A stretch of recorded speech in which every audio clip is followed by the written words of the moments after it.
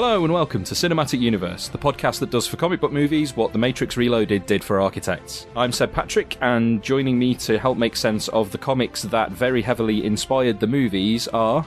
James Hunt. And Claire Napier. Yes, so unusual one this time in that we don't have Joe available, probably because he was intelligent enough not to want to sit in front of a computer and microphone recording a podcast on the hottest day of the year. So I'm hosting, and we have a special guest for this episode, a first-time guest. So hello to Claire, if you would like to tell us a bit about yourself, what you do, where we can find you doing that. Yes, I am a very special guest. I'm a critic of comics. I'm also an editor of comics. I do the one in various places and the other currently on Kickstarter, Bun and Tea magazine, comic serials. Look us up. It's really good. And we've got you on to discuss the Wachowskis' 1999 film, The Matrix. Have you sort of got any, do you have a particular attachment to that? We wanted to find people who I'd seen sort of discussing it recently because it got re-released in the cinemas recently, and you were one of those people talking about it in connection to comics, which we'll get to. Is it something that you have a particular interest in, fondness for, or have I completely barked up the wrong tree with it? I thought you were going to ask me if I'd seen it then. Yeah, I did have a strong fondness for it. It's subsequently waned, but I can still see why I took to it the way that I did. I first saw it when my friend from school, who, when we were about 14, 15, she got really into, cinema and film. And she started lending me movies because I'm always happy to hear people get nerdy. And I guess I'm also kind of a film person. I hadn't found my niche at that time. So she lent me these 3 movies, Reservoir Dogs, The City of Lost Children, and The Matrix. And I had to give them back to her at a certain date because she needed to reuse the VHS tapes to tape the next late night stuff. And I hadn't finished. I'd seen Reservoir Dogs and The City of Lost Children. I hadn't watched The Matrix yet, and I had to give it back the next day. So I was trying to cram it in, and then my mum was like, "Don't you have homework? Shouldn't you go to bed?" And I was like, "Mum, I'm trying to watch The Matrix," but she didn't understand. So that may have been something to do with why I made it so much of one of my films, just out of peak. But yeah, I bought my own VHS copy. I don't remember buying it, but I have it still. So yeah. Is it the one that has the is it the one that's got like the accent varnish on the front? I'm not sure. I remember getting that for I got it for Christmas after the year it came out because I somehow missed it in the cinemas. And everyone was like, "You have to watch this film." So I was like, "Okay, I got it for Christmas." I remember watching it on Christmas Day. Me and my brother loved it, and the rest of our family were just like, "We don't understand a second of this movie." Good times. Well, we'll get into The Matrix in a bit more detail a bit later in the episode, but I think that was a nice way to get a bit of a guest introduction there. But before we do, I'm going to ask James and Claire to explain to me something that I don't know about Krakoa. Okay. Like anything, or are you going to pick something? No, just tell me something that I might not know about it. It's topically relevant in comics this week, which we'll come to. But what is interesting that I might not know about it? Bear in mind, James will tell you I don't know a lot about the X-Men, so it's really hard to pick something interesting about Krakoa. I guess to start with the basics, do you know that Krakoa is a living island? I knew it was an island. I didn't know it was a living island. Yeah, it's a light. There you go. Job done. Yeah, it's a mutant island. See, I think I'd heard it described as a mutant island, but I just thought that meant it was an island for mutants. No, it is also an island which is a mutant. It is alive, it has a personality, and sometimes it tries to eat people, which is... you'll know, I think, the second Genesis big X-Men relaunch cover, giant size X-Men. Yes. They, as I recall, were called up by Charles Xavier because the regular X-Men had been ate by Krakoa and they had to go fetch them. I think that's what happened. That's very, very early on. So. Oh, and of course, now that I remember, I think I did read that it's the subject of that classic Alan Moore story, Krakoa Doesn't Socialise. Good joke, Simon. My thing about Krakoa is that he killed the original second generation of X-Men. All of them. All except Vulcan. Well, if you original ever read the... is a term that I might contend. Yeah. But please. The continuity insert second generation of X-Men, yeah. I'm not a huge fan of that story, to be honest, and I was exceedingly glad to see Vulcan coming back. If you'll excuse the sarcasm. To explain that to anyone who is not aware, the second Genesis happened in 1976, as I said. A retcon in 2006, 5, I don't know, I'm guessing, suggested that the first team of X-Men got ate by Krakoa, yes.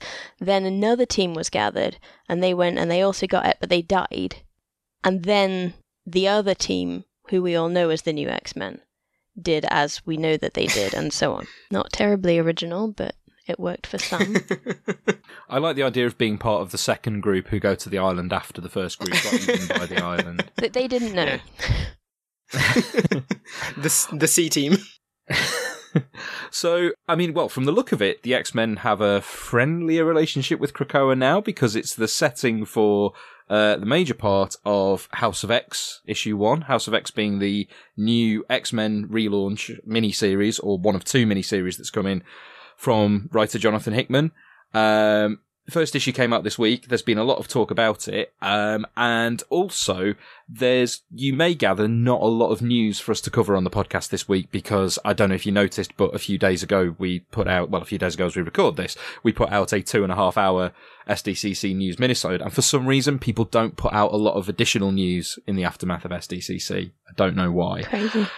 So we've had some people asking us on Twitter anyway to talk about comics, because I don't think we talked about recent comics in detail for a little while, kind of stuff that we're reading. And without Joe here, it's a really good opportunity for us to recommend things to him, because he'll actually have to listen to this one because he's not. I thought you were going to say there's no one to stop us then. Well, also there's no one to stop us. No, I mean Joe. Well, no, Joe used to like a recommendation. I think he's bored of us recommending comics to him now. It's been because we keep telling him to read Giant Days. Yeah. Well, until he reads Giant Days, we'll keep bloody recommending it. Speaking of Giant Days, let's start with that because it's finishing soon, and that's really sad, isn't it? It's sad, but all things must change. I'm very much a proponent of don't go out on top, run it into the ground so that once you're gone, no one's sad.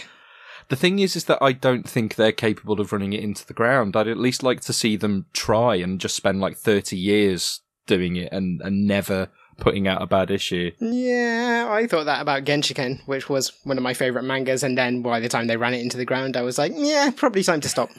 I think doing that with Giant Days would be contrary to the premise. I mean, Giant Days are specifically the university period, and you can only sustain that for so long without... I mean, Susan has another year because she's a medical student, but you'd have to keep the others back. You'd have to have them as grad students and so on, and it would get messy otherwise. Drawing out eternal youth doesn't lead to consistent comics. X-Men, for example.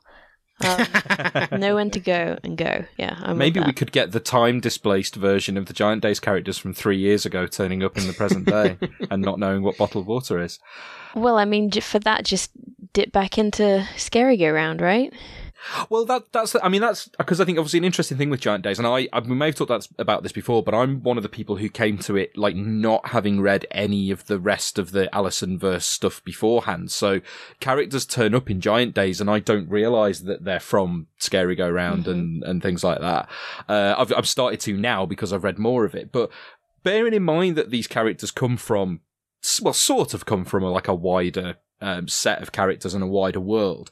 Do you expect that this will be the end of us being told stories of these characters by John Allison and possibly / hopefully Max Sarin? Do you think they might do something else with the characters in future, or do you think they'll wrap this up and that'll be all that we'll ever need from them?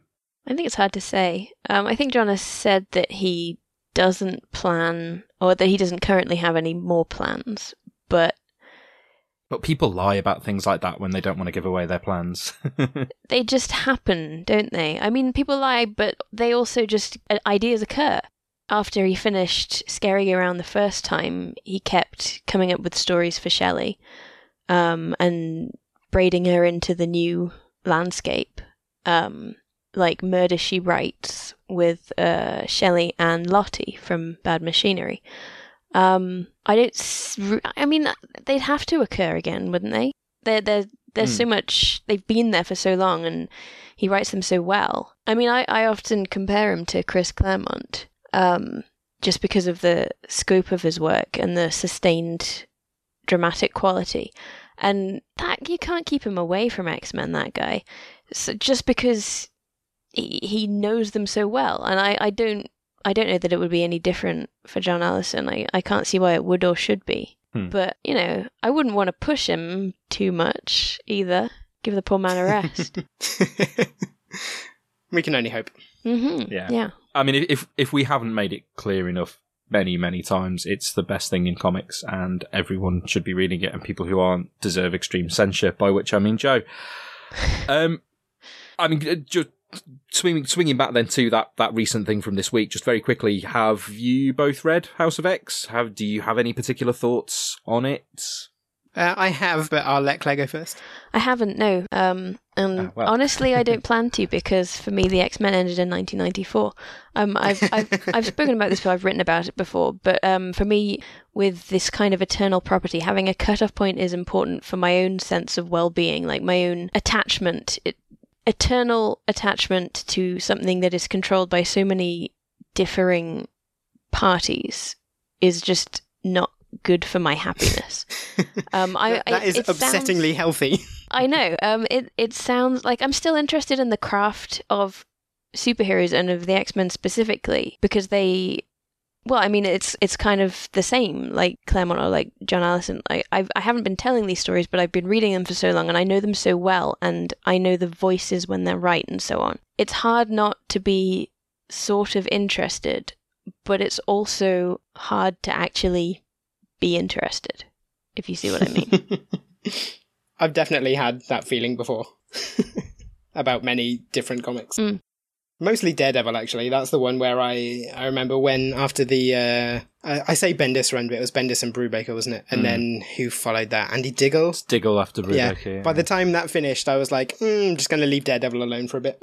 Yeah. It definitely reached that point where, it was sort of, you can keep on telling stories, and people always will, but are you going to get that again, and what new is going to be said? And I think there are characters that there's always the potential to find something new with. Certainly. And I think, the MCU shows us that you can take some of the basic premises of Marvel characters and do something in a different direction. I am finding even, with a lot of superhero characters that I follow now, after the initial flurry of a good new creative run starting, where you think, oh, this is good and exciting, and I'm enjoying the art and I'm enjoying the storytelling, and this is well written and enjoyable, and then after sort of maybe 5 or 10 issues of something, you're thinking, well, this is just going on and just being there because it's there, really. And I'm finding that I'm getting excited about things early on and then dropping off them maybe a lot quicker than I used to. I think if they published X-Men as, I don't want to say graphic novels because that's a murky term, but if this new Hickman concept came in a large enough chunk that I could read it all at once and feel like I've actually been told a story rather than that I'm being strung along while a story is eventually told. Which is, that sounds like an indictment of the serial form. It's not. It's specific to the X-Men as a serial. I think that it's run out as a serial, for me at least, as a reader. Like I said, the X-Men ended in 1994 for me, and that's true, but I've read plenty of X-Men comics after that, and some of them are very good, like Ecstatics, or Morrison's New X-Men, but I didn't read those once a month for months and months. I read them in collections, in collected formats, where there was enough of them to feel like not only that it's going somewhere, but that it has an internal structure that makes it more than here's your monthly dose of new canon lore. Like, it needs to feel like literature more than it feels like the new rules to me for enjoyment to happen. Yeah. That's an interesting point, because I felt similarly about Hickman's Avengers run, which is that I read a bit of it and I thought, well, this is fine. But when I eventually sat down and read the whole thing in one go, the sort of more literary themes were a lot easier to find in it because it was all there. I wasn't waiting a month between chapters and forgetting half of what had happened. So yeah, I can understand that, definitely. Do you think that's, I mean, how do you feel then about that first issue of House of X, bearing in mind that, it's the first issue of a Hickman thing. It's been very touted as, here starts and here is the first issue of this massive epochal moment in X-Men. I think, they've said that, like, there have been 4 previous big moments in X-Men and this is the 5th, after Morrison as the 4th.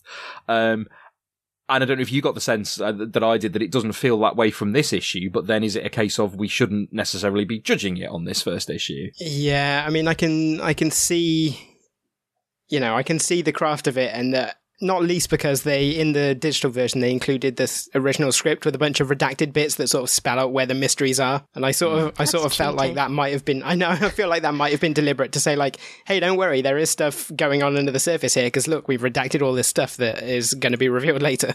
So what is, for those who, without kind of spoiling too much, what's the big, what feels like is being shaken up by this? Why, what does it look like Hickman's coming in and doing with it that could make it interesting? Yeah, so the altered premise, I guess, is that Professor Xavier the person purporting to be Professor Xavier and the X-Men, by extension, or mutants, have sort of abandoned this kind of dream of coexistence and are attempting to set the terms of mutant existence kind of, not aggressively, but in a sort of... they're no longer reacting to humans. Their attitude is, hey, we've got our homeland and we're setting up outreach centers in the human world, and if you want to get on board, great, and if you don't, tough, because we're here anyway. It's no longer like protecting a world that hates and fears them. It's sort of disregarding a world that hates and fears them. I was going to say coexisting with, but yeah, disregarding it. Well, there's an interesting scene where Magneto proclaims that mutants are now humanity's new gods, and he's tired of pretending otherwise, which is an interesting character moment. It sounds like he's been reading comics, doesn't it? Yeah. I'm cautiously optimistic for where it's going, having read a lot of bad X-Men comics. I didn't feel that big sea change that was necessarily promised. Do you think that's something to do with the visuals? Because not to bag on the art, I'm not sure who's in charge, who's drawing, and I'm not saying that they're bad at all, because I've seen plenty of panels and stuff on Twitter. But with Morrison's X-Men, we call it Morrison's X-Men, but it's just as much Quitely's X-Men. And with the Ecstatics, Milligan was very different as a scripter, but he was accompanied by Mike Allred and Laura Allred, who are very different visually. It was like the whole package was changed. You couldn't deny that it was a new button. And House of X doesn't look new in that way to me. I mean, that has something to do with the fact that they revived old costumes, but it also has something to do with the actual lines themselves and the coloring techniques themselves. It looks the same as last month. Yeah, it does look very conventional, you're right. I mean, even on Hickman's previous stuff, you've usually had, like, Esad Ribic has done a lot of his stuff with him, didn't he? And again, it's as much a part of creating that really distinctive feel. And I noticed, I don't know who the letterer is, but Hickman's Marvel stuff always seems to have the same letterer. Always has sentence case. Yeah. It's like, did he pick that up from working on Ultimates? Like he picked up the Maker. But who also possibly appears to be in this issue as Professor Xavier, but I think you're supposed to think that. But yeah, there is definitely an aesthetic to Hickman in inverted commas' work, because there are usually people working with him who you expect to see across that stuff. And yeah, I certainly think, there's nothing wrong with the art in this, and I can't remember the artist's name, which is it's Pepe Larraz. Yeah, I hadn't heard that name before. I read it and I thought, this is pretty decent art. There's certainly nothing wrong with it. But also, there's nothing that sort of, the art doesn't break out in any way. Yeah, exactly. It's conventional superhero artist, but not conventional superhero book. So there is that sort of tension there. I mean, it's better than getting Grant Morrison to do a Batman book and then putting Tony Daniel on it for the pivotal arc, but, you know, or putting some of the artists who they put on Grant Morrison's X-Men run that weren't Frank Quitely, one of whom we don't talk about now. Moving swiftly onward, I mean, I'm basically giving you the opportunity here to talk about anything else that's recent and interesting that you might want to. You've put me on the spot. Turns out that James isn't reading anything. I read a few things, but I tend to go back and pick things up in bulk when they're on sale, to be honest. So I can read them all in one go. Have you read the first issue, or either of you, of Fraction and Lieber's Jimmy Olsen? No. Because that's a first issue, and that's a first issue that's very good at being first issue-y. I don't read DC comics. Well, actually, that's not true, but I read Female Furies, but that's because it had a hook. I don't like the world, if you see what I mean. Like, I don't feel at home in the DC universe. It doesn't feel friendly to me, so I don't tend to read. I mean, I haven't read nothing, but I definitely am not inclined towards grabbing whatever. If there's nothing else on the shelf, I'll pick it up. I'm extremely similar in that regard. Well, I will talk briefly about it because Please it's really do. good. And actually, there's been two very good offshoots, or at least first issues of offshoots from the Superman books. The Superman books are kind of in a place at the moment because they've got tied into an event that DC are doing, or rather that Bendis at DC is doing, that's very based around the espionage side of DC, which is good because it's meant that actually a lot of good characters are getting brought up and played with. So Manhunter is back, and I haven't seen her in a comic for a while, and The Question has popped up, and tied to all of this, Greg Rucka is writing a Lois Lane 12-issue series, and the first issue of that was excellent. I've lost track of the number of times that Greg Rucka's supposed to have been not writing for DC anymore, but then comes back again. But I am happy to see him doing so, and it's a good choice of character alongside. But then this Jimmy Olsen book, which is definitely one of the best Fraction things I've read in a while. I'm pairing him up with Steve Lieber, who, like, it's nice to read a Steve Lieber comic that isn't written by Nick Spencer, and sort of just to enjoy it fully on the level of, like, not being a Nick Spencer comic.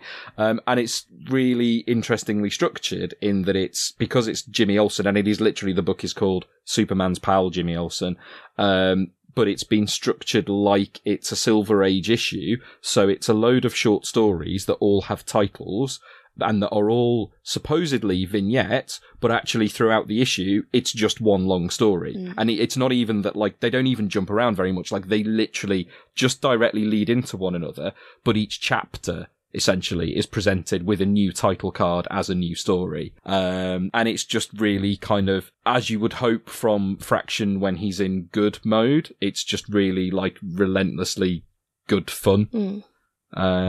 So. It's interesting that they're harking back to the Silver Age, which basically no current reader would have been alive to read. True, but I mean, with Jimmy Olsen, where else do you go? It's sort of, you know, there isn't kind of really anywhere else that you can draw from in terms of, if you're going to do a Jimmy Olsen thing that draws some kind of inspiration from the past, then you know, there isn't really anything else. But I've just been after we talked about it on the SDCC episode, I just read through the entirety of Hawkeye again, which is interesting because I don't think I ever went back and reread it after it came out so slowly. I don't think I've just gone back and read it in that, is it like 20-something issue chunk, just completely start to finish. So that was an interesting experience because you come across the individual issues that came out when everything was getting delayed and they had to insert something. I'd forgotten that they published one of the Kate issues. They published the actual numbered issues out of sequence on Hawkeye. I think it was like issue 17 came out before issue 16. So there were like two Kate issues back to back because I think David Ayer was being held up on the Clint stuff. But anyway, the point is, so I was just rereading that like at the same time as this Jimmy Olsen thing coming out. And actually it's that Matt Fraction doing this essentially. So that's good to see because you don't always get that Matt Fraction on superhero stuff. So, I very much, recommend that. I mean, it's only based on one issue, which is as we were saying about it. But it's Yeah, but it, I'll see you again in 3 issues' time. but to come back to that thing, and I think it's a conversation we've had before that sometimes serialized things aren't not just comics but also TV shows, as we've talked about, don't always work as well as serialized things as they should. And it's always really nice when you read something that is very obviously a single issue object that is part of a wider whole, but absolutely works in its own right as a single issue. So, much like those Hawkeye issues did. It does sound creative, which is to be valued. It has ideas. It definitely has ideas and weirdness and just a sense of fun, which, isn't always a given in superhero stuff these days. So, yeah. It's no Giant Days, though, is it? No, nothing is Giant Days. It is true that sort of anything that I could praise anything else for, whether it's comedy, drama, character, art, storytelling, pacing, anything, like Giant Days will be doing that probably better than anything else that I'm That's sort of how I feel about TV and Buffy, because like everything I watch, I'm like, it's okay, but it's no Buffy. Have you been reading the Buffy comics? I've not been reading the rebooted comic. I'm interested in it, though, having seen a few of the covers, and I'm like, ooh, Vampire Xander, looks interesting. Yeah, it's quite good. I'm enjoying it. Okay. I prefer it, in contrast, I do prefer it as a monthly read. I had to buy the first 4 in trade because that's all they had in the shop. And reading it all at once didn't feel as good as it did when I read the first issue and then had to wait. Because it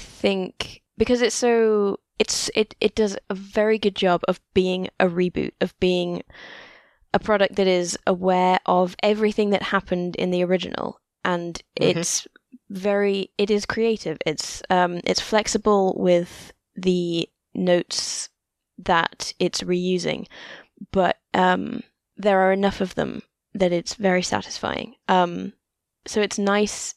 Too much at once is too much. It feels like the opposite of growth. But once a month, it's good stuff. Really good stuff. Okay, I'll have to go pick it up. I kind of got turned off the Buffy comics after the, I think it was season 11, where they were like... Oh, God, well, why... I mean... Slayers in concentration camps. I was like, is this a good idea? I'm not sure it is. Absolutely not. No, I was similarly unimpressed with all of that nonsense. But there was an interview with the editor and Jordi Belair, the writer, where they spoke about how they're concentrating. They are primarily being an adaptation. They're not pretending Buffy the show didn't happen. Right. They know that the people who are reading it probably already saw the show, and so because of that, they can use not exactly coded storytelling, but there is a lot of awareness of what you are also aware of. It's very effective. Okay. I like when things can play with your expectations like Yes. that. It's sort of if you have a preconception and expectation based on your previous experience of something, and the makers of it know that, then they can really play with that. Exactly. It's why the we've talked about it so much, but it's why the Vulture reveal in Homecoming was so good, because that directly strikes at the fact that if you know anything about Spider-Man, you know what Liz's surname is supposed to be, and you know that it's not the same as the Vulture's surname. So, yeah, I always like to see things doing that. Very true. So, anything else? Are we ready to move on? I'm ready. Okay, so there isn't anything else interesting going on in comics at the moment. That's what you're saying.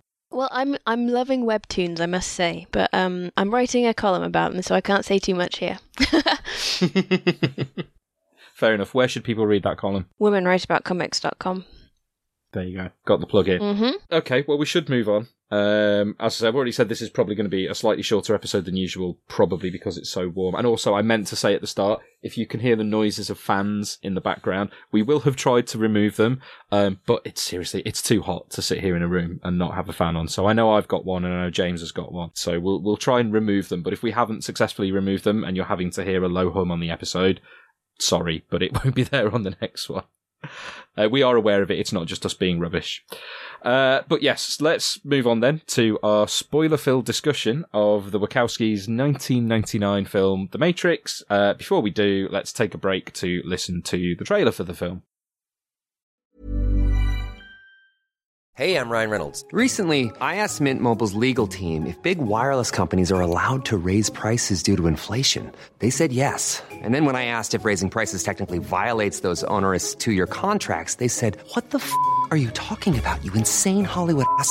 So to recap, we're cutting the price of Mint Unlimited from $30 a month to just $15 a month. Give it a try at mintmobile.com/switch. $45 up front for 3 months plus taxes and fees. Promo rate for new customers for limited time. Unlimited more than 40 gigabytes per month. Slows full terms at mintmobile.com.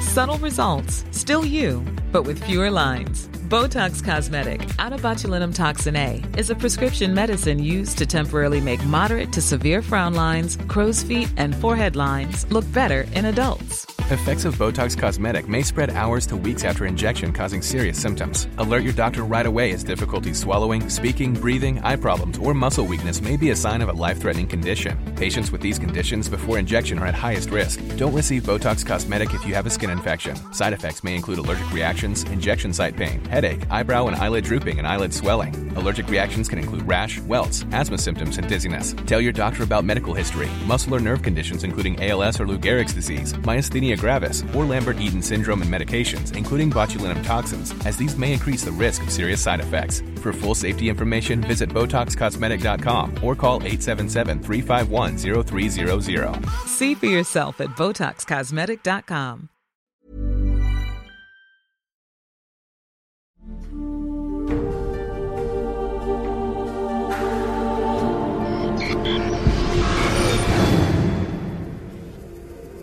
Have you ever had a dream, Neo, that you were so sure was real? What if you were unable to wake from that dream? How would you know the difference between the dream world and the real world? It's the question that drives us, Neo. What is the Matrix? It is the world that has been pulled over your eyes to blind you from the truth. You are a slave born into a prison for your mind. The Matrix is a system, Neo. That system is our enemy. Try to realize the truth. What truth? There is no spoon. Human beings are a disease, a cancer of this planet. You are a plague, and we are the cure. So you're here to save the world? I'm trying to free your mind, Neo, but I can only show you the door. You're the one that has to walk through. It seems that you've been living two lives. I've seen an agent punch through a concrete wall. Men have emptied entire clips of them and hit nothing but air. Everyone who has fought an agent has died. But where they have failed, you will succeed. So what do you mean? Guns. Lots of guns. No one has ever done anything like this. That's why it's going to work. Mr. Anders. What are you trying to tell me? That I can dodge bullets? No, Neo. I'm trying to tell you that when you're ready, you won't have to.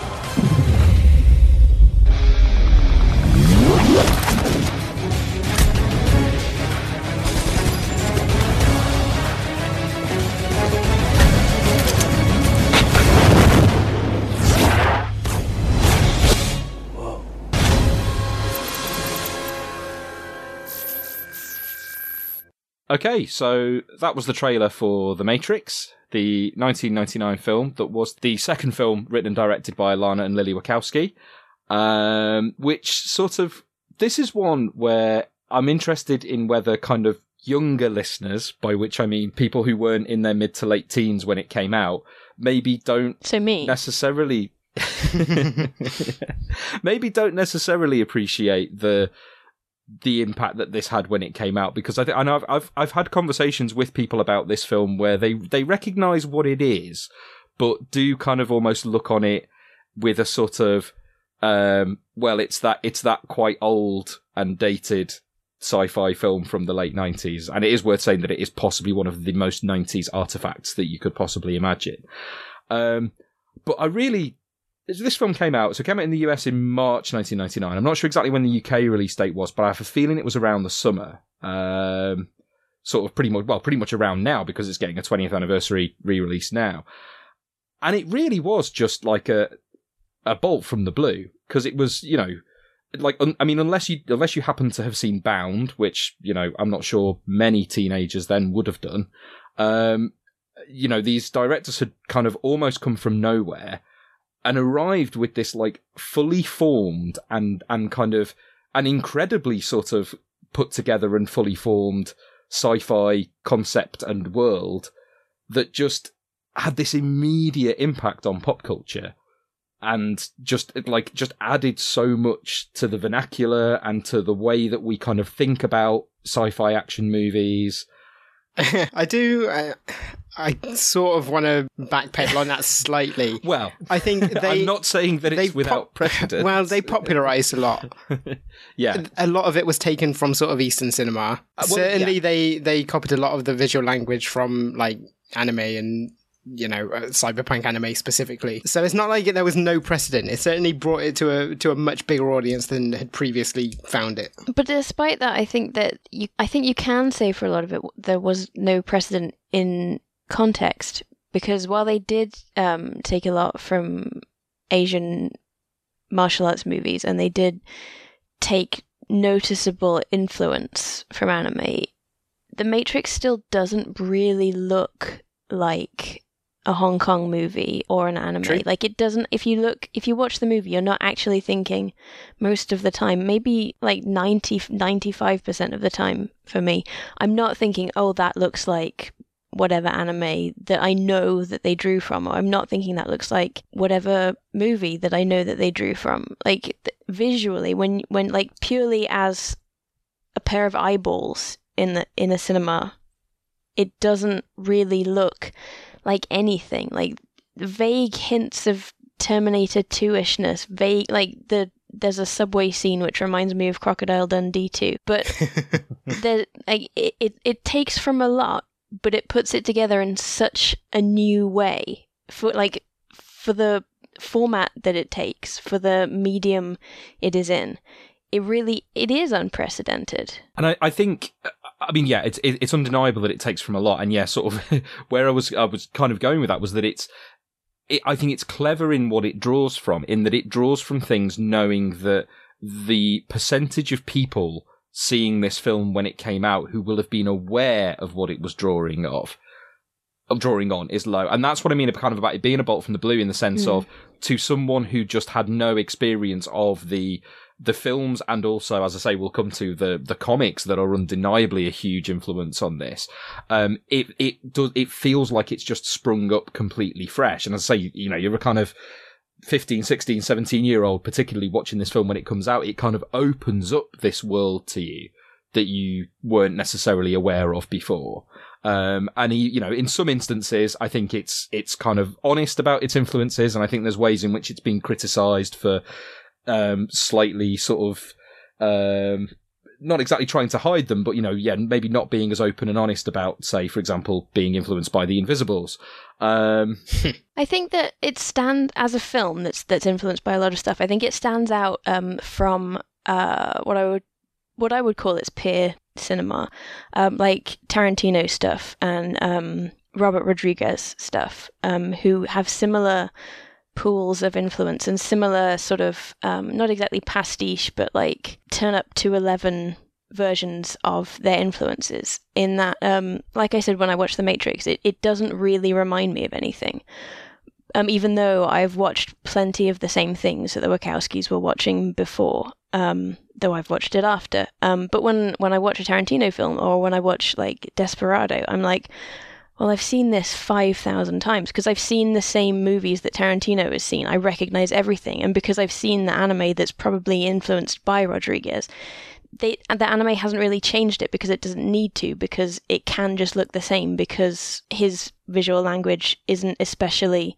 like, it was innovative, but it wasn't hard to reproduce, or like it in some way it didn't push as hard as The Matrix, because it's easier to reproduce. I think that though, like, I know that it's correct to acknowledge that The Matrix has a lot of influences and a lot of, like, bold steals, really. But I think that the way that it stands out from other movies, which also have tons of references and tons of steals and tons of just, like, full-on yanks, it stands out. It's different. It did something that most of them don't do, and that deserves more admiration, I think, than, like, I think that admiring the way that they made it fresh is more important than like ethically saying, oh, but they did borrow this from here and there and so on, because I think that so few people manage to actually do that. Mm. Yeah, it's fair to say that The Matrix is sort of aesthetically coherent in a way that a lot of action cinema especially isn't. Mm.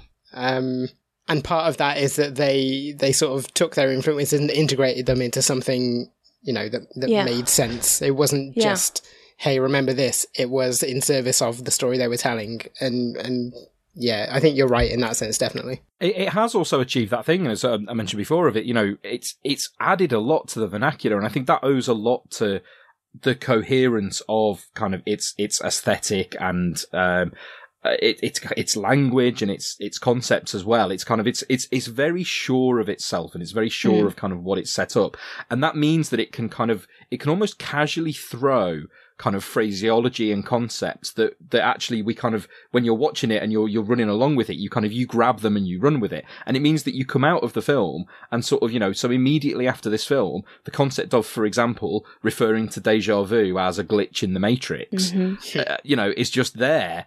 You know, it's a little bit unfortunate, obviously, what the idea of red pill has become, but you know, it does show that what the film did. Unfortunate for them. But you know, it's sort of, again, what it did was create a very identifiable concept in terms of you can make a choice between actually understanding the truth of reality or blissfully ignoring it. As I say, you know, that's not actually otherwise give any credit to the people who've decided that what their reality and what the red pill reality represents. And sorry, I had another one and I've forgotten it now. I was going to make a point about how in the immediate aftermath of The Matrix, the things that it did, like the sort of bullet time and wire fu and black leather costumes cropped up in a lot of places, most notably for this podcast. It feels like the reason the X-Men turned up in 2000 wearing entirely black leather. Mm. I'd be amazed if that wasn't like directly cited when they were talking about, like, I've got a feeling that I remember seeing articles about the X-Men movie when it was being made, and they would have said, and they're in Matrix-esque black leather. There's a stepping stone, kind of. Well, sort of. Mutant X. Do you know it? Yes. The TV show. We need to cover that at some point. We really do. Well, have me back. The most hilariously brazen moment in that absolutely, truly dreadful show. Because Mutant X was supposed to be the X-Men for TV, but it wasn't allowed to be because the X-Men TV license was with Fox. Is it Fox? I think. So Marvel could not do the X-Men on television. They weren't allowed to because of decisions made earlier in the decade by people who didn't work there anymore. So they made up Mutant X as their clever idea. Basically, they bootlegged themselves. And there's a moment, it's just normal people, and they discover they have superpowers, and they get gathered together by John Shea, and they have a jet, and so on. But the mainish character is this woman who is telepathic. She used to be a shop sales girl, and now she's a Mutant X. And they turn up to a fight, and usually she wears like horrible 2003-ish stuff, like a skirt with an asymmetrical hem, and it's brown, and she's got knee-high boots, and her hair's flicking out, and you know, you can picture it. But for literally no reason, she turns up to a fight in a full vinyl black catsuit out of literally nowhere, and because she's telepathic, she can sort of do Matrixy stuff-ish, and she suddenly can kick people in the face, and it is completely a pointless rip-off, because there's pastiche. Like, The Matrix immediately appeared in French and Saunders, and Shrek, and so on. But this was not that. It wasn't like, hey, look what we're doing. It was, this is cool, right, kid? It was how are you doing, my fellow comic book nerds?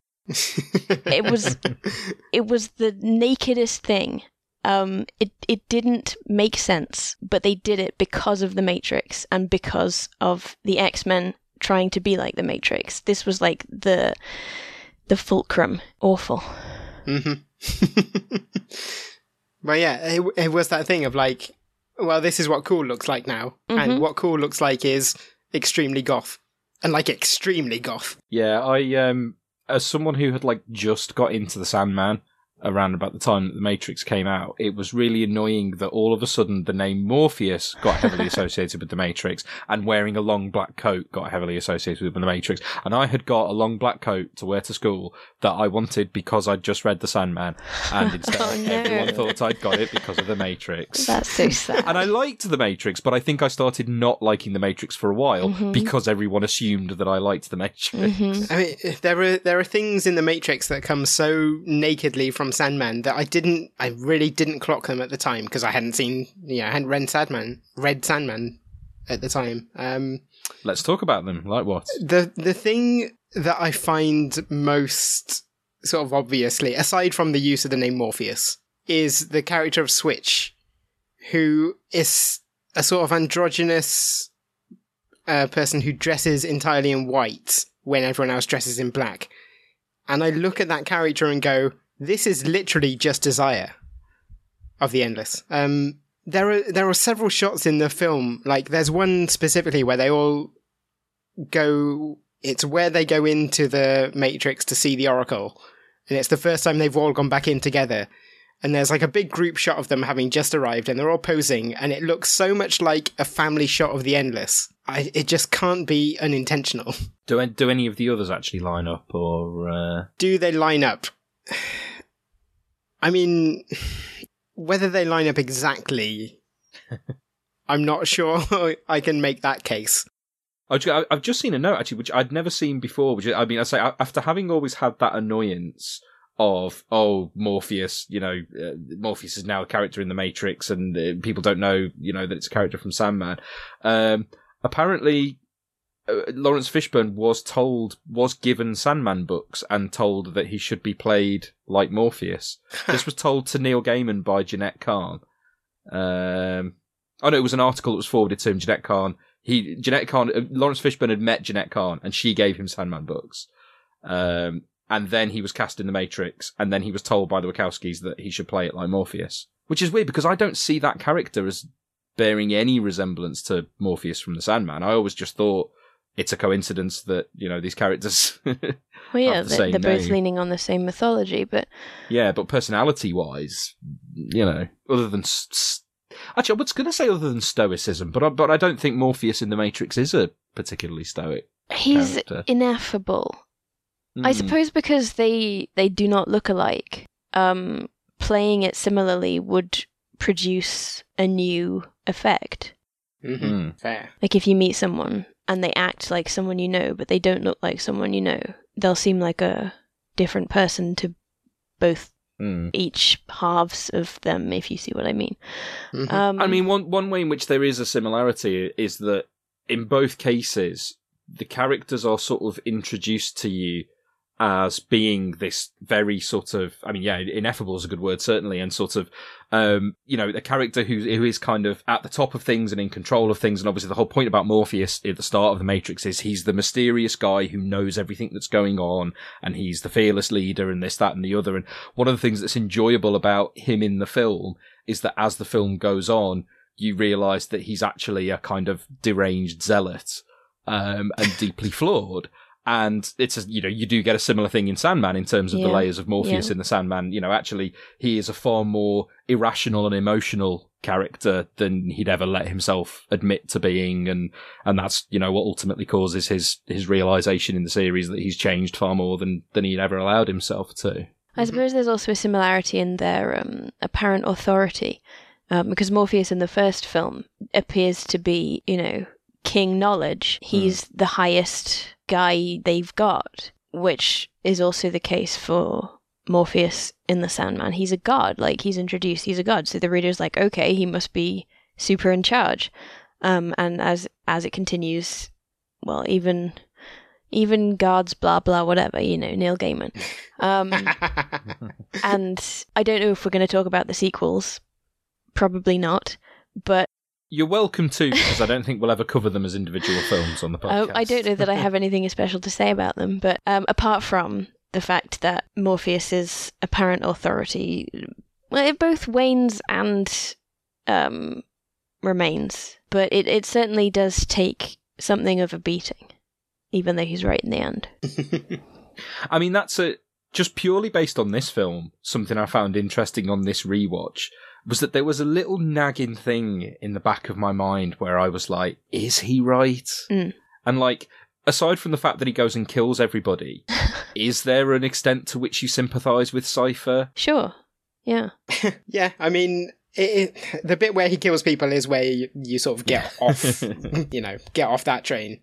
It was kind of, I said that I was big into The Matrix and then I got out of it, but that's kind of how it happened. I started thinking, well, like, what makes Neo and all that right? Like, they're murdering a lot of people because why? Like, the security guards, maybe they're programs, but I don't think they are. I think they're just people who are also in the Matrix. I think they're definitely people. So what's so good about that? And why would you want to get out of the Matrix anyway? Like, sure, your flat's crap, but they live in a fucking cave. Do you really want to go? And it's that question of consent, isn't it? Because you have the whole thing of, and again, Cypher says it, he offers people the choice between learning the truth, but they don't know what the truth is until you learn it, and there's no option to unlearn the truth. And actually what it should be is, here's what the truth is, now do you want to carry on knowing it, or do you want to go back to blissful ignorance? Yeah. In innocence once lost can never be regained. An interesting thing about The Matrix is that they did a bunch of spin-offs in between the first two movies. They did the Animatrix, which is quite popular and also very good. They also did a bunch of comics. And one of those comics is about someone who took the other pill. Blue. I've forgotten which way around it is. But it's sort of like they return to their life having had the opportunity to learn the truth and not taking it. And it's a really interesting sort of vignette about what that might do to you. Come to think of it, in about 2003, 4-ish, there was a big surge in, or I don't know if it was big, but it was a surge in fan fiction, the Matrix fan fiction, but also X-Men movies fan fiction, if you see what I mean. So the concept was, what if the people in the X-Men movies were woken up out of the Matrix and their mutant powers were glitches? And it was that people were enjoying, thinking about which characters would go and which would stay. And it was very widely agreed, I think, that this might just be my memory, but it's seen that way, that Magneto, for example, would want to stay in the Matrix. He would want to forget that there was an option because of his identity being so mixed up in being a mutant. And if you take that away, then who is he? And that was compelling to me. Like, why is the assumption that the heroic thing to do is escape? Like, what does it gain anyone, really? It's like, it's individualistic, really, isn't it? It's not a savior story, even though he's Neo the savior. It's about Neo's choices rather than his impact, really. Like, in a much greater sense, it's a story about what do you personally, specifically you, want to do. Everybody surely agrees with that because you're the hero, which very true. Is, that's sympathetic enough, especially coming from some trans creators. But not every audience member has the same position regarding, of course you're right, you're the hero, as Lily and Lana, or as a lot of the other people in the audience. So it's a tricky one, I think. And I think the subsequent movies do kind of interrogate that a little more. Yeah. I mean, there is still this sort of default assumption that the machines are bad and must be defeated, but the way the series ends is on a much more ambiguous, like, well, we've come to some kind of truce. It is ambiguous, but I feel like it's ambiguous in the way that a shrug is ambiguous. Yeah, that's fair. I mean, it's not. It's fair to say it wasn't it kind of peters out rather than concludes, doesn't it? Yeah, I don't think those movies are as good. No. And we should say this movie is good. Like it holds up even now. Yeah, as with all cyberpunk, there's a lot about it that's dated. Perhaps not as well, because you can say movies are dated, and what does that really mean? But in terms of cyberpunk, it's like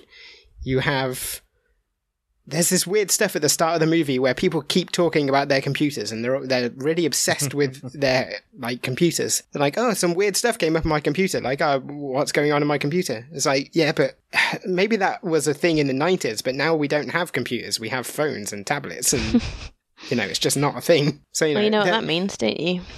Go on. Time for a reboot. I kind of would be there for it. I feel like there's, especially given the impact that, the whole red pill culture has subsequently had on pretty much all online discourse. I feel like there's a lot you could say with The Matrix now that you'd never have dreamed of saying back then. Has it been talked about? It feels like something that has an actual idea of an actual reboot or sequel or whatever ever actually been on the table. This is the kind of thing where we need Joe, really. Oh no, yeah, it's always it's buzzing around pop culture. I think personally I wouldn't be interested in it unless Lana and Lily were doing it, and I think their attitude is we don't care, but if someone else wants it, fair enough. Yeah. So I don't know if Warner have officially announced anything, but you've got to imagine there's a whiteboard somewhere with Matrix reboot ? On it. If they can bring back Men in Black, Can they? I think it's been proven that they can't. They'd have to think of a way to make it an aesthetic experience again. You can't just do The Matrix looking exactly like The Matrix. That's not The Matrix. I mean, I would hope Warner have the same feeling. I suspect they won't. Well, yeah. Yeah. It feels like an inevitability that a Matrix reboot will happen at some point. Whether it will be any good or not is debatable, and certainly whether it will be interesting or not seems unlikely given the things that made this one interesting. But I feel like I'd be in line to see it regardless, just to find out. I wanted to talk a little bit actually about some of the spin-off things, because again, it's when else will we get the opportunity? And you've mentioned the comics a bit. I mean, what was the setup there with the comics? I mean, I know that they did some, but I don't really know what was actually... Yeah, so they did a lot of online comics that were released on the Matrix website, mostly in the time period between the first and second movie. They got quite a lot of very sort of trendy creators to do them. Ted McKeever did some, Paul Chadwick did some, Neil Gaiman wrote a prose story that was later illustrated, Bill Sienkiewicz did some stuff. So they were really sort of interesting. They were mostly like little self-contained stories of people in the Matrix who weren't directly connected to these things and to the main narrative. I'm trying to think who's Peter Bagge did some. Wow, okay. Yeah. I mean, when you said Paul Chadwick, my ears pricked up, but I'd be very interested to see what a Peter Bagge Matrix comic looked like. Yeah, I would urge anyone who's interested in comics and likes the Matrix to go and have a look. They did 2 volumes of them, which cover most of the online release stuff, but it's all out there somewhere. It's really interesting. Like they're mostly mood pieces and sort of. Again, it goes back to they're mostly interesting for their aesthetic rather than what they do with the narrative or anything. Like it's all. It was probably one of the ways I got into a lot of indie comics creators, because I didn't know these people at the time, but certainly it broadened my horizons in that respect. As someone who was only reading sort of X-Men and X-Men spin-offs at the time. I suppose it would have to be mood stuff, because otherwise what's the point? Because The Matrix and The Matrix Reloaded and stuff, they're not really... I mean, it sounds a little funny to say, being that it's The Matrix, but they're not really concept driven. They're just stories about Neo. Yeah, the first movie is pretty much boilerplate hero's journey stuff, isn't it? Yeah. So there's not really any spare story to fill in. Mm-hmm. Like there are no holes. Like there are the other people in the crew, but if they were supposed to be interesting, they already would be. And most of them are dead by the end of the first film anyway, so. Right. I mean, I guess Tank and Dozer probably could fill a book because their lives are specifically very different to everyone else's. I guess that would be an interesting option, but is that not what happened? What, were there Tank and Dozer comics? I don't believe so. I'm trying to think. Nothing springs to mind with them. I think the only ones that included the main characters were the ones that Lana and Lily wrote themselves, and there are a couple of those possibly. Because if we're talking about things that influenced The Matrix, we would have to mention Neuromancer, which has a comic, so you know.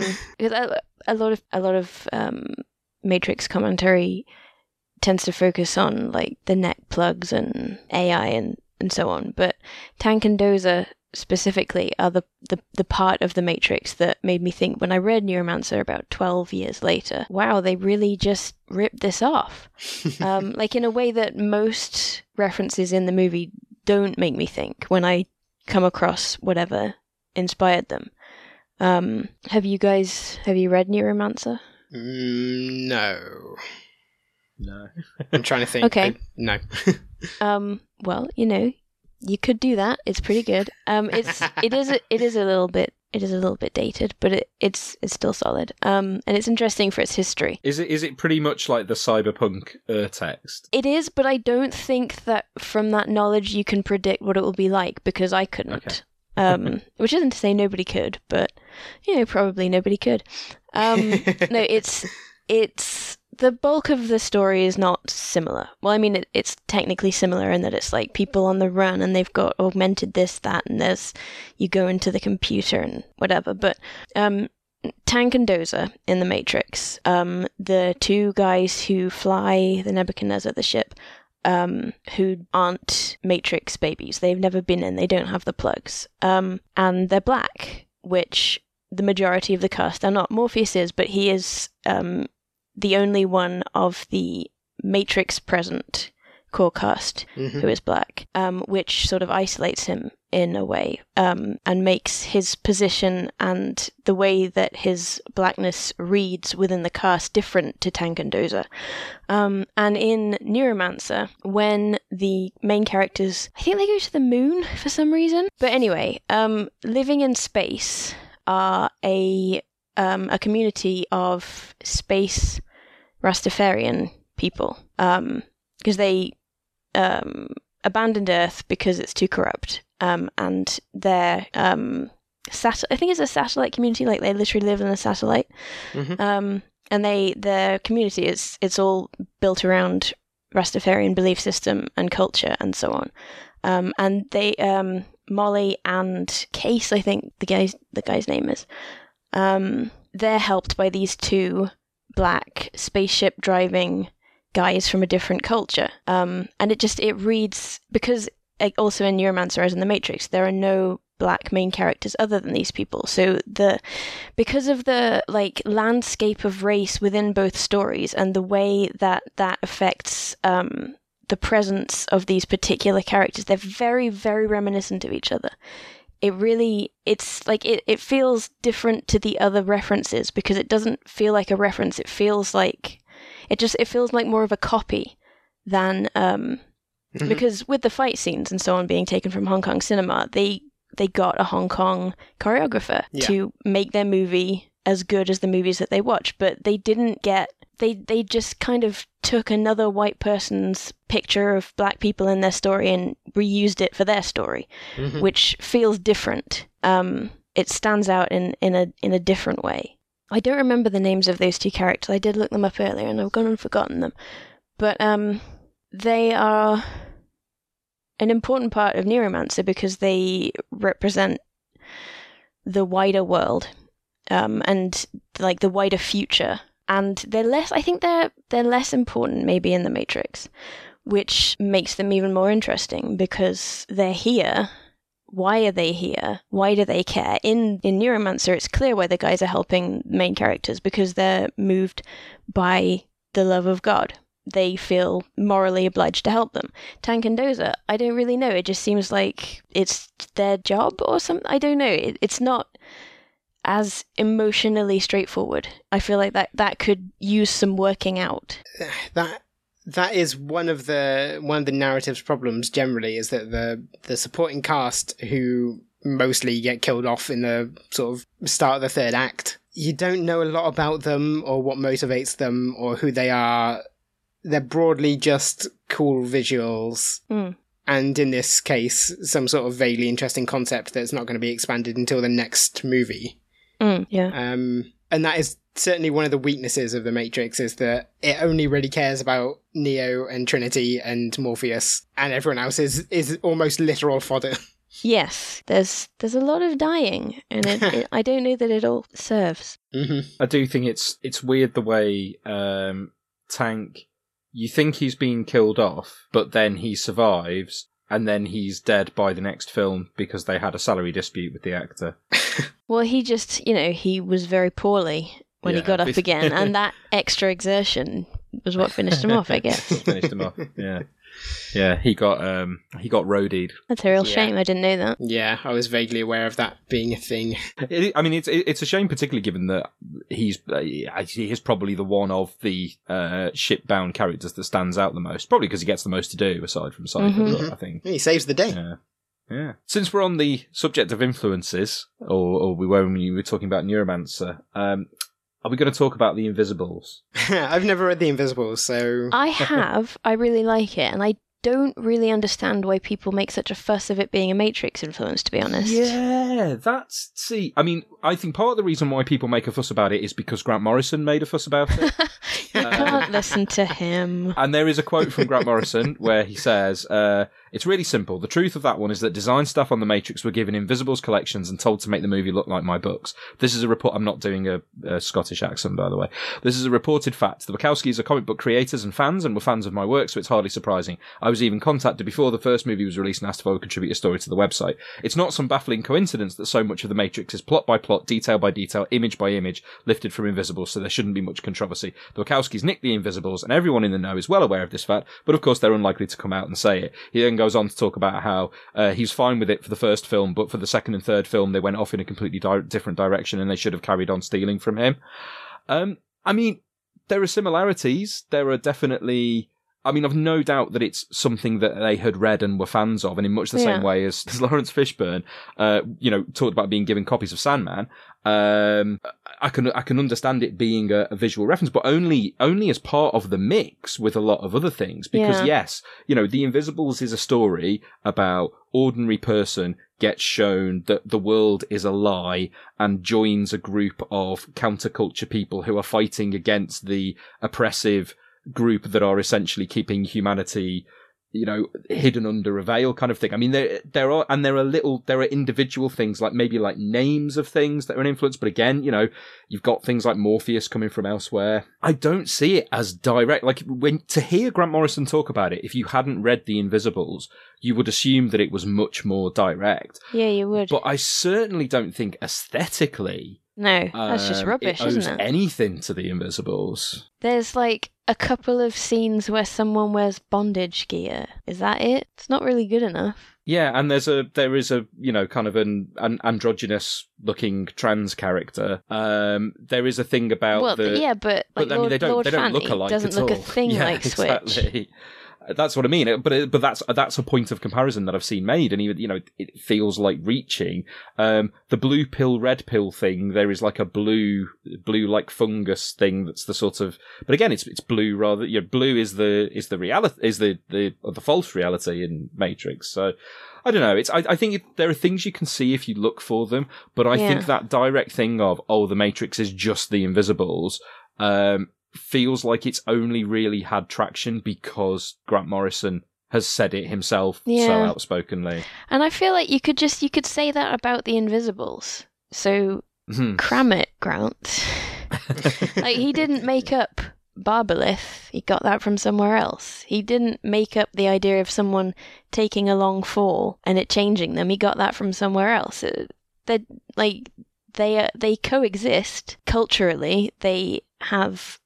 one feeds the other, sure, because that's how communication works. But that's not stealing. It's just not. The thing The Matrix stole from The Invisibles is that it became incomprehensible by the third act. I think The Invisibles became incomprehensible a bit earlier than Yeah, that. I read the first volume, and by the second I was like, I don't understand what's going on anymore. Oh, you lightweights.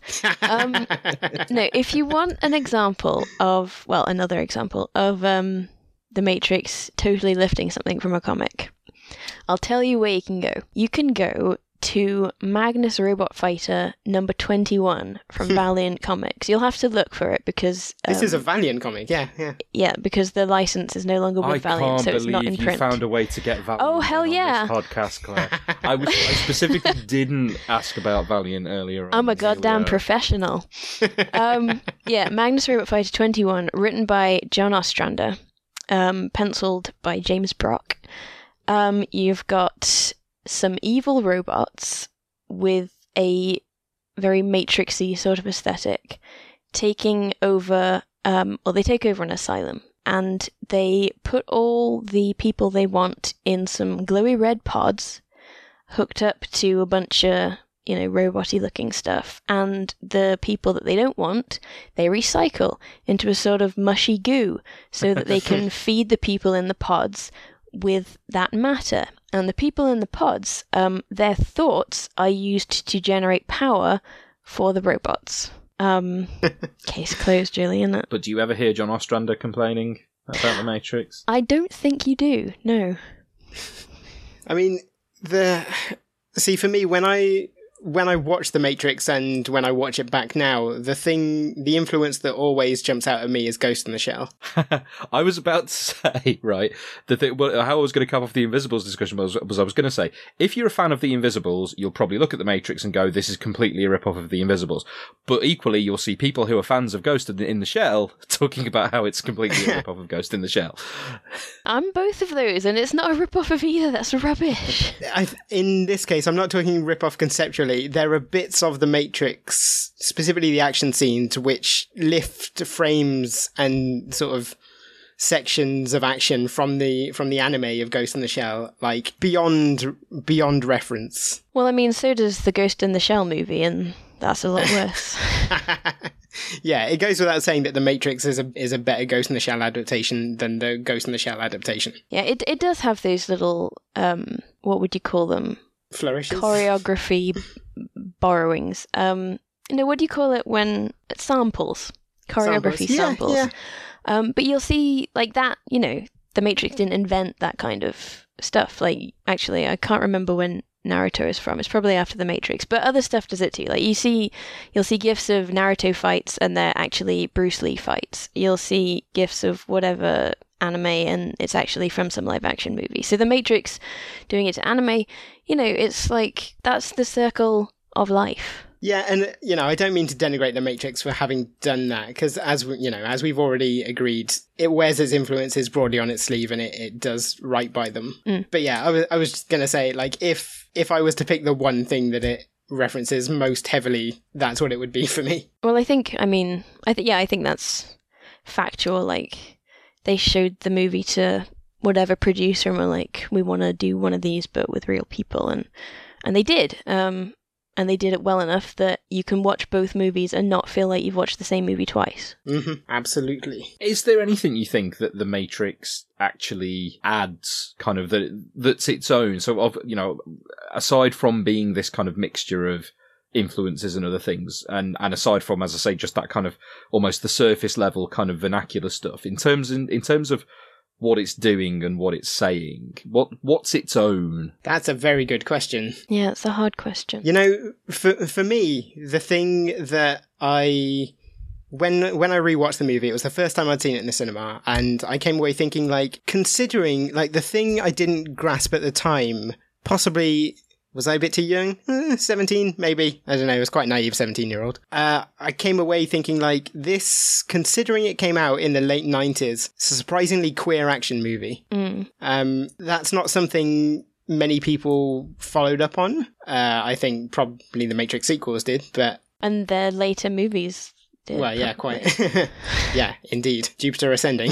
Exactly. So, yeah, I think making that mainstream, I think, is something that a lot of people have or would have overlooked at the time, and yet now you look back on it and go like, wow, in comparison to what was going on at the time, it's, that's pretty revolutionary. And the fact that they weren't out as trans at the time and now are certainly gives you something to look back on and go like, oh, actually, you can see how this is a sort of coming out movie. But at the time, I don't think people really had an inkling of it. You could probably, in the future, people will probably trace a line from The Matrix to, what was that movie called?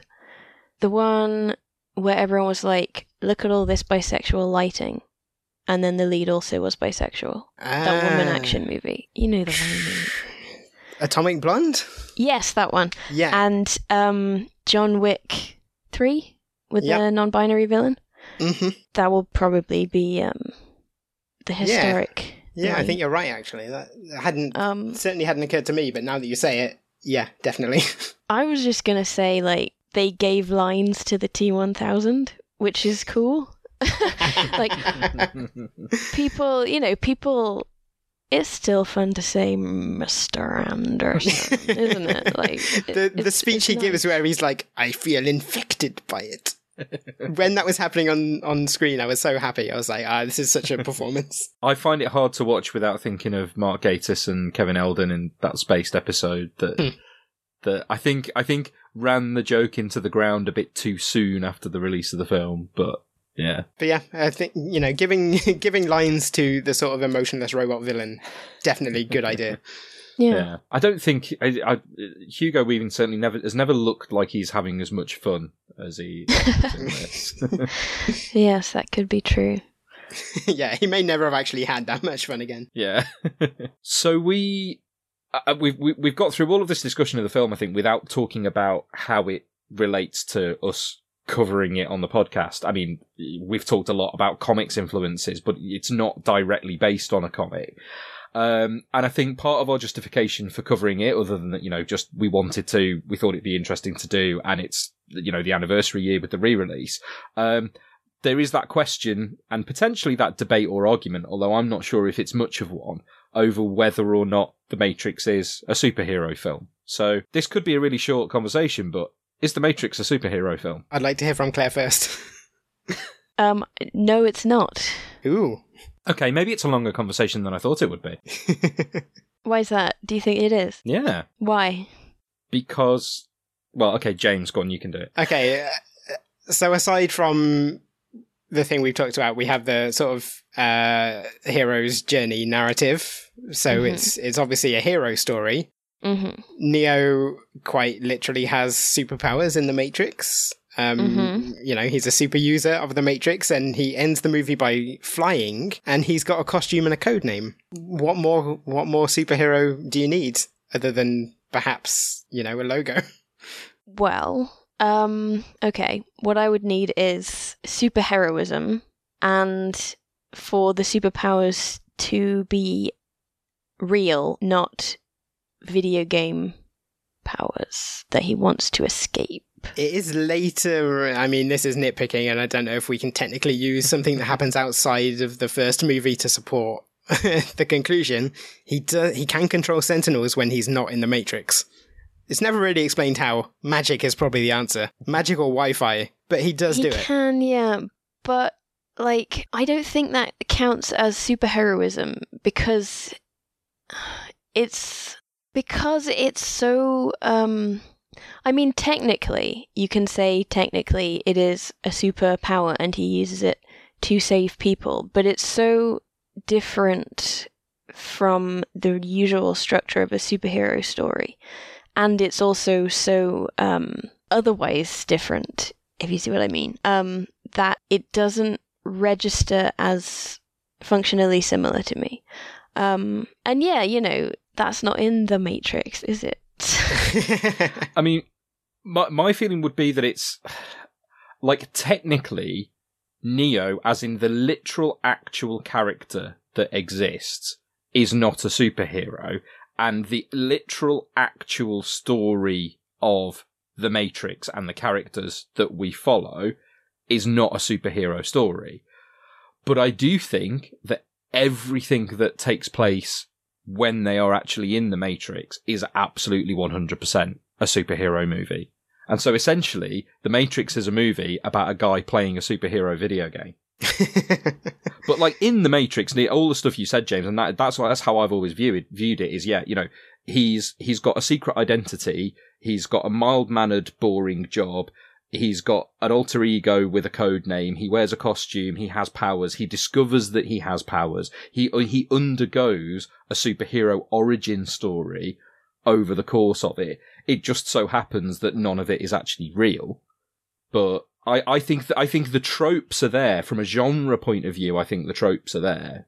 Here's a trope that's not there. He doesn't save anyone. He doesn't give a shit about anyone except his best friends. He's not a superhero. He's a super person. Yeah, it's true that that Neo generally does not have any sort of self-sacrifice or selflessness to him. He's been told he's Super Jesus, so he goes, I guess I'm Super Jesus then. Time to start. I mean, I could tell you a bunch of superhero movies that are like that as well. Yes. But, his big climactic action set piece, saving Morpheus, saving one person. He murders people to do that. So he's the Punisher. Well, even the Punisher is doing it for other people.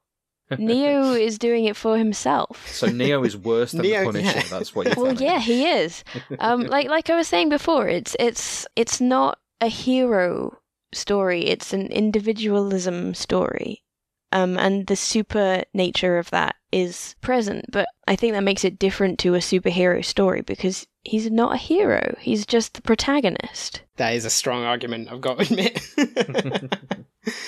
I think we can maybe say it uses a lot of the tropes of superhero fiction and maybe is not a story about a superhero. So what I'm getting from this is that we've chosen to cover The Matrix because it's a superhero movie that's inspired by a comic.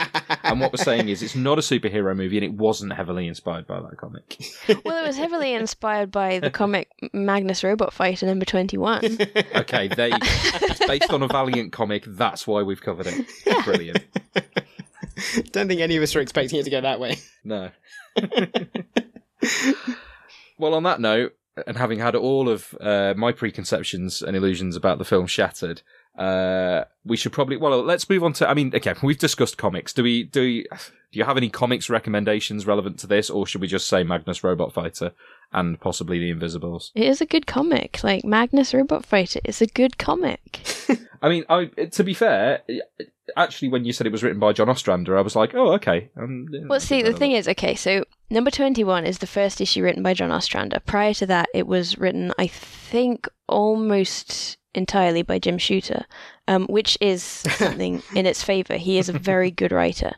And actually, in terms of comparing it to The Matrix, it does have a trans robot in it, in those first 20 issues. So I'm almost not surprised that it was a title that appealed to the Wachowskis. Like it does go into the same kind of concept and issue as their movies and their other works. See, I'll tell you about Magnus Robot Fighter, shall I? Since it is actually quite relevant. Yes, this is the section in which to do that. So Magnus Robot Fighter was a 60s property, a 60s comic that ran for till the 80s, I think. Every week, it was that kind of comic. It was serial. It was Biff, Pow, how dare you, Dr. Science, you've made this evil robot. Magnus lived in the future, the year 4000, something like that. And he's a human, he's raised by a robot, because in the future, everyone uses robots to do all their crap jobs, But 1A, his robot dad, is a rare robot who has gained free will, which is one word, by the way. He can think for himself, he's got a human brain, metaphorically. And he is worried that other free will robots will endanger humanity, so he raises Magnus to be the toughest guy ever so he can punch the robots and stop them when he needs to. And when the Valiant universe was created in 1991, Valiant licensed 3 old comic characters like that to build their universe around, and Magnus was one of them. So it's a very interesting, very careful reboot adaptation. It purports to be in the same continuity as those original 60s comics. And it's honestly, it's really creative. It's really good. They keep Magnus in his same costume, which happens to be a bright red mini dress with gigantic armpit holes. He looks very cute. They keep the idea of the robot servant future and the rare free will robots who cause trouble, but they think about it with clear political eyes. And Magnus starts to realize that there's really no reason why free will robots should be fought.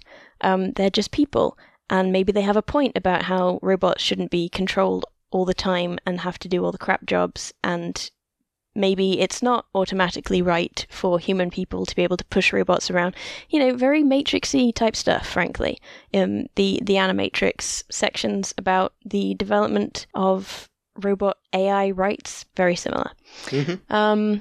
So Magnus Robot Fighter becomes Magnus Fighter for Robot Rights, and that gets him in all kinds of political trouble, and his girlfriend from the old comics decides she doesn't understand, and then she does understand. They break up, but they both still believe in robot rights, so they both go into different areas of protection of robots. She goes into politics, he goes into, he moves down to Goflev, which is, I'm sure, because this is the kind of 60s sci-fi that, spread everywhere, you'll probably recognize the idea of the shiny robot-served rich people live in the high-up wonderful towers, and the post-apocalyptic looking rough punk crap people who don't have any robots live on the ground level and just try and get along and talk rougher and stuff.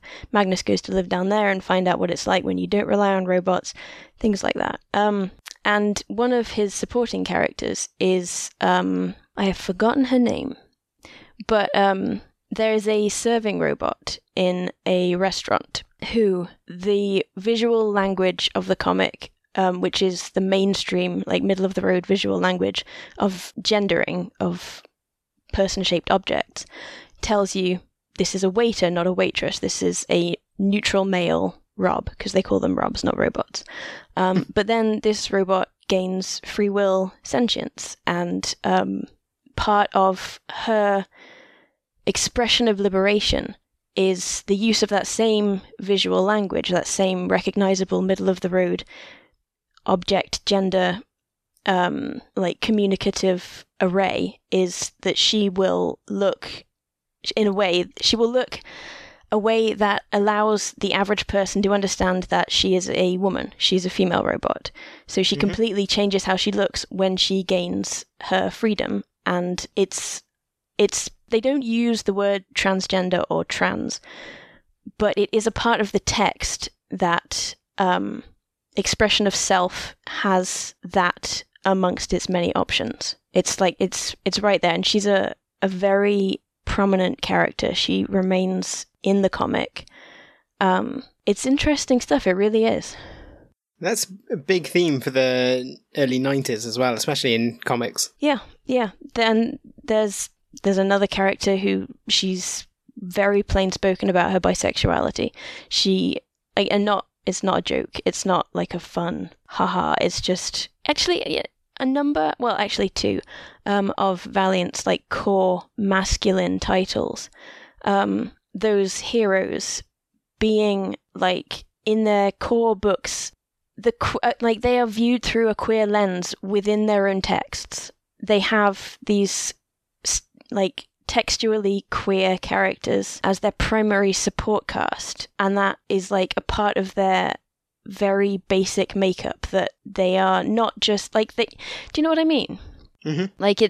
It's different to if those characters weren't there. It makes the main character feel different somehow.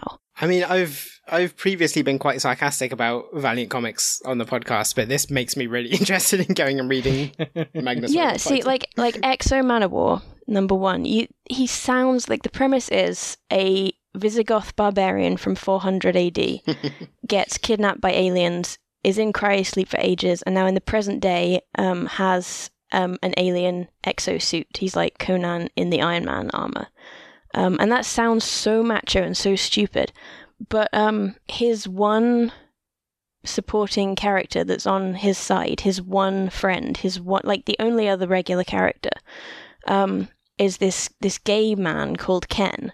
And the first issue of EXO finishes with the last panel is narrated by Ken talking about how Arik is like a big, comforting, growling dog and Arik's naked. And it's like, it does not allow you to not see the character through that lens, which I find very unusual and very satisfying. I mean, it would be unusual for comics now to do that. Exactly. I'm amazed at getting a recommendation section where somebody's talking passionately at length about a comic and it's not me. It's nice. Glad to serve. I mean, if that doesn't persuade you to read a Valiant comic, then nothing ever will. Do you remember the old style minisodes, James, where like Joe would have to report back on what he'd been recommended? Mm-hmm. I feel like we should go away and read this and then do a report back on it. Absolutely. I'm up for it if you are.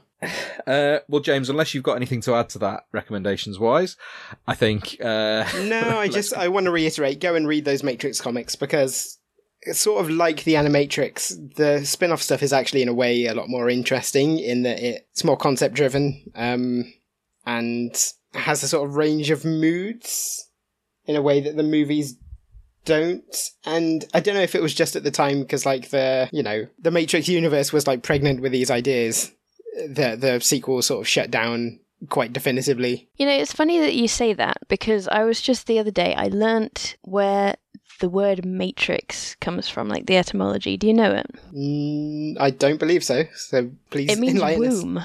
Okay. So being pregnant with possibilities is just, it's perfect, isn't it? Yeah, it's almost a shame that they did that third movie and then let it go. I mean, I'm not really including the sort of online game that they did. Oh, yeah. Because, you can sort of imagine a world of stories told within this universe that don't necessarily have to have, the protagonist in, or don't have to follow the main narrative. It could have been so interesting, and if it wouldn't, they can't necessarily give their IP away, but if they had said, like, hey, you're free to do stories. Rich enough. Quite. Rich off the Jupiter ascending money. It just feels like it would have been a nice gift if they'd gone, hey, feel free to do Matrix stories, as long as they're not, actively insulting us, we're fine with it. But, for now, those comics exist and the Animatrix exist, and those are the things that when I look back on the Matrix, I'm sort of most fondly inclined towards those short stories set in that world, as things that existed for a short time and were perfect. Well, in that case, I think you will like Neuromancer. Okay. Because it does that idea of a world that exists in the shared subconscious, technically. That's very much a present part. I mean, I was going to say, there's always zines. But thinking about it, like, there's really nothing... Because The Matrix has so many clear references, there's really nothing in that core concept that you can't just also do in your creator-owned project. True. It really is ripe for the picking. It's a good lesson to take. I'm going to read Neuromancer. I'm going to grab ebook edition. Going on holiday tomorrow. Nice. I'm going to, give that a crack. But let's go on then to our final section, which is the pitch, and should be a relatively quick one this week. And we discussed earlier whether it was unfair to give it to a guest without preparation, but we're here now. Well-hard me. So, in The Matrix, you've got, and I'm going to give you a list of people here, and see what they have all got in common. Lawrence Fishburne, Carrie-Anne Moss, Hugo Weaving, Joe Pantoliano. I don't know who that last guy is. Oh, he's Cypher. Right. All of the main characters, I guess Tank is kind of borderline, but all of the main characters in The Matrix, their actors have been in the MCU, apart from Keanu Reeves. We know it's going to happen eventually. Where are you going to put him? God. What Marvel character can Keanu Reeves play? And James, to give Claire, our guest, time to think about it, I'll come to you first. I think I must have said this on the podcast before because I talk about it all the time, but I always want to see Keanu Reeves being Nightmare. I think we literally talked about it last week when we were quite. talking about Doctor Strange. Yeah, I stand by that. We don't get to see Keanu as a villain enough, so that will be fun. He's definitely got that kind of Gaiman-esque frame because, Nightmare and Dream are essentially the same character, right? Just...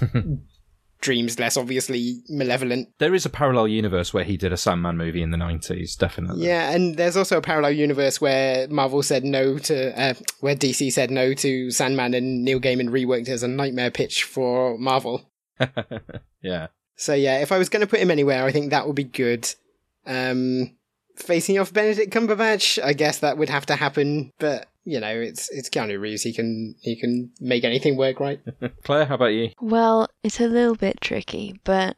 Well, since they have the X-Men now, I think he would have to be Corsair, Scott Summers' hot dad.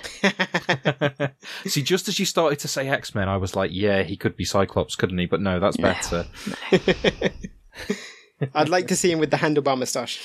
Yeah, I think that he could pull it off. Yeah, of course, he's cool, he's exciting, he's not there much. And he, no matter who is playing Cyclops, he will look like a bit of a whelp against Keanu Reeves, which is appropriate. My thought that I've been thinking recently is that I'd really like to see him as Damon Hellstrom, basically played as he played John Constantine. Because I really like that version of John Constantine, even though it isn't remotely John Constantine, and a Damon Hellstrom who is basically an L.A. Noire style guy going round battling against demons while being resentful of the fact that he is one. I could see that. So that is my pick, but I'm not allowed to pick myself to win. I think you guys are forgetting that Keanu Reeves is a little bit old. Have you not seen the pictures from Bill and Ted 3? He's not that old. He's still, he's still Keanu Reeves. But he is a little bit old. Damon Hellstrom goes around... shirtless, yeah. Yes. And has, perky hair and marriage drama. Keanu Reeves is too relaxed for that now. He's paid his dues. He needs to rest. He should be in space, sitting down, and mostly cool in his absence. He deserves it. He's given us enough. This is way off topic, but I love that Scott Lobdell X-Men issue where Cyclops and Corsair go camping, and he's like, "Do you want to light the fire, son?" And he's like, "Light the fire?" And he's like, "With your heat vision." He's just like, "No, Dad." I will just say that it's not a great strategy if you want to win on the pitch to then criticise the decision of the person who's going to decide, the choice of the person who's going to decide. All I can be is honest.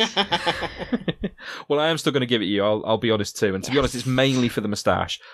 Also because I just like to see James lose. But actually, no, that is genuinely as an age appropriate and a fun one, and also a character who I don't think anyone would actually think otherwise to bring in. So I think we need to get that. To be one completely on the fair, table. I would like to see Corsair as well. Him as Corsair. Exactly. Of all the men in all the roles, who can pull off a sweatband? Keanu Reeves. 100%. Sold. Solid. So there we go. That is a fully successful debut for you then, Claire, on the podcast. Thank you very much. Yeah, absolutely. If we do ever find ourselves scraping the barrel so far that we've even got below Justice League 97 and we actually get as far as Mutant X, then we'll definitely have to give you a call back for that one. Would you like to tell the listeners where they can follow you, find work by you? Well, they can, for all handy options, they can go to clairenapier.com and find everything, really. But if they're extra desperate, which they should be, for really good serial comic stories, they can go to Kickstarter and look for Bun and Tea. It is a project we like, so it will be quite easy. But I do encourage you to check us out and give us some money because we deserve it. Great. Well, thanks once again for joining us. It's been a pleasure. Thank you for having me. And thanks once again to all of you lot for listening. If you're enjoying the, I'm going to try and do this without a script now, so yay. If you're enjoying the show, you can find more episodes at cinematicuniverse.com. You can subscribe on Acast, Spotify, iTunes, any other podcast app. I mean, look, you guys know how this works now. You can follow us on Twitter at Cine_verse if you want to talk to us about the show. And, you know, we've been interacting a lot with people lately on here with stuff that you've suggested for us, so you can see that the system works. You can buy our t-shirts and designs and things at redbubble.com. You can support us, of course, at patreon.com/cinematicuniverse, where you can hear the episodes ad-free and occasionally early. Thanks to our Patreon supporters, Sean Loftus and Brendan Roberts. Yeah, so we'll hopefully see you again for our next episode. The eagle-eyed among you might have noticed that this is episode 99. So our next episode, which also might, I think, be the last one before Joe goes off on paternity leave, is going to be episode 100. We are still, actually, at the time of recording this, shouldn't tell you this, but we're still arguing over what we're actually going to do for episode 100. But it will be something cool and special, hopefully, and not just a damn squib. So please tune in for that after I've given that amazingly good lead into it. And we'll see you then. Goodbye. Goodbye. Ta-ra.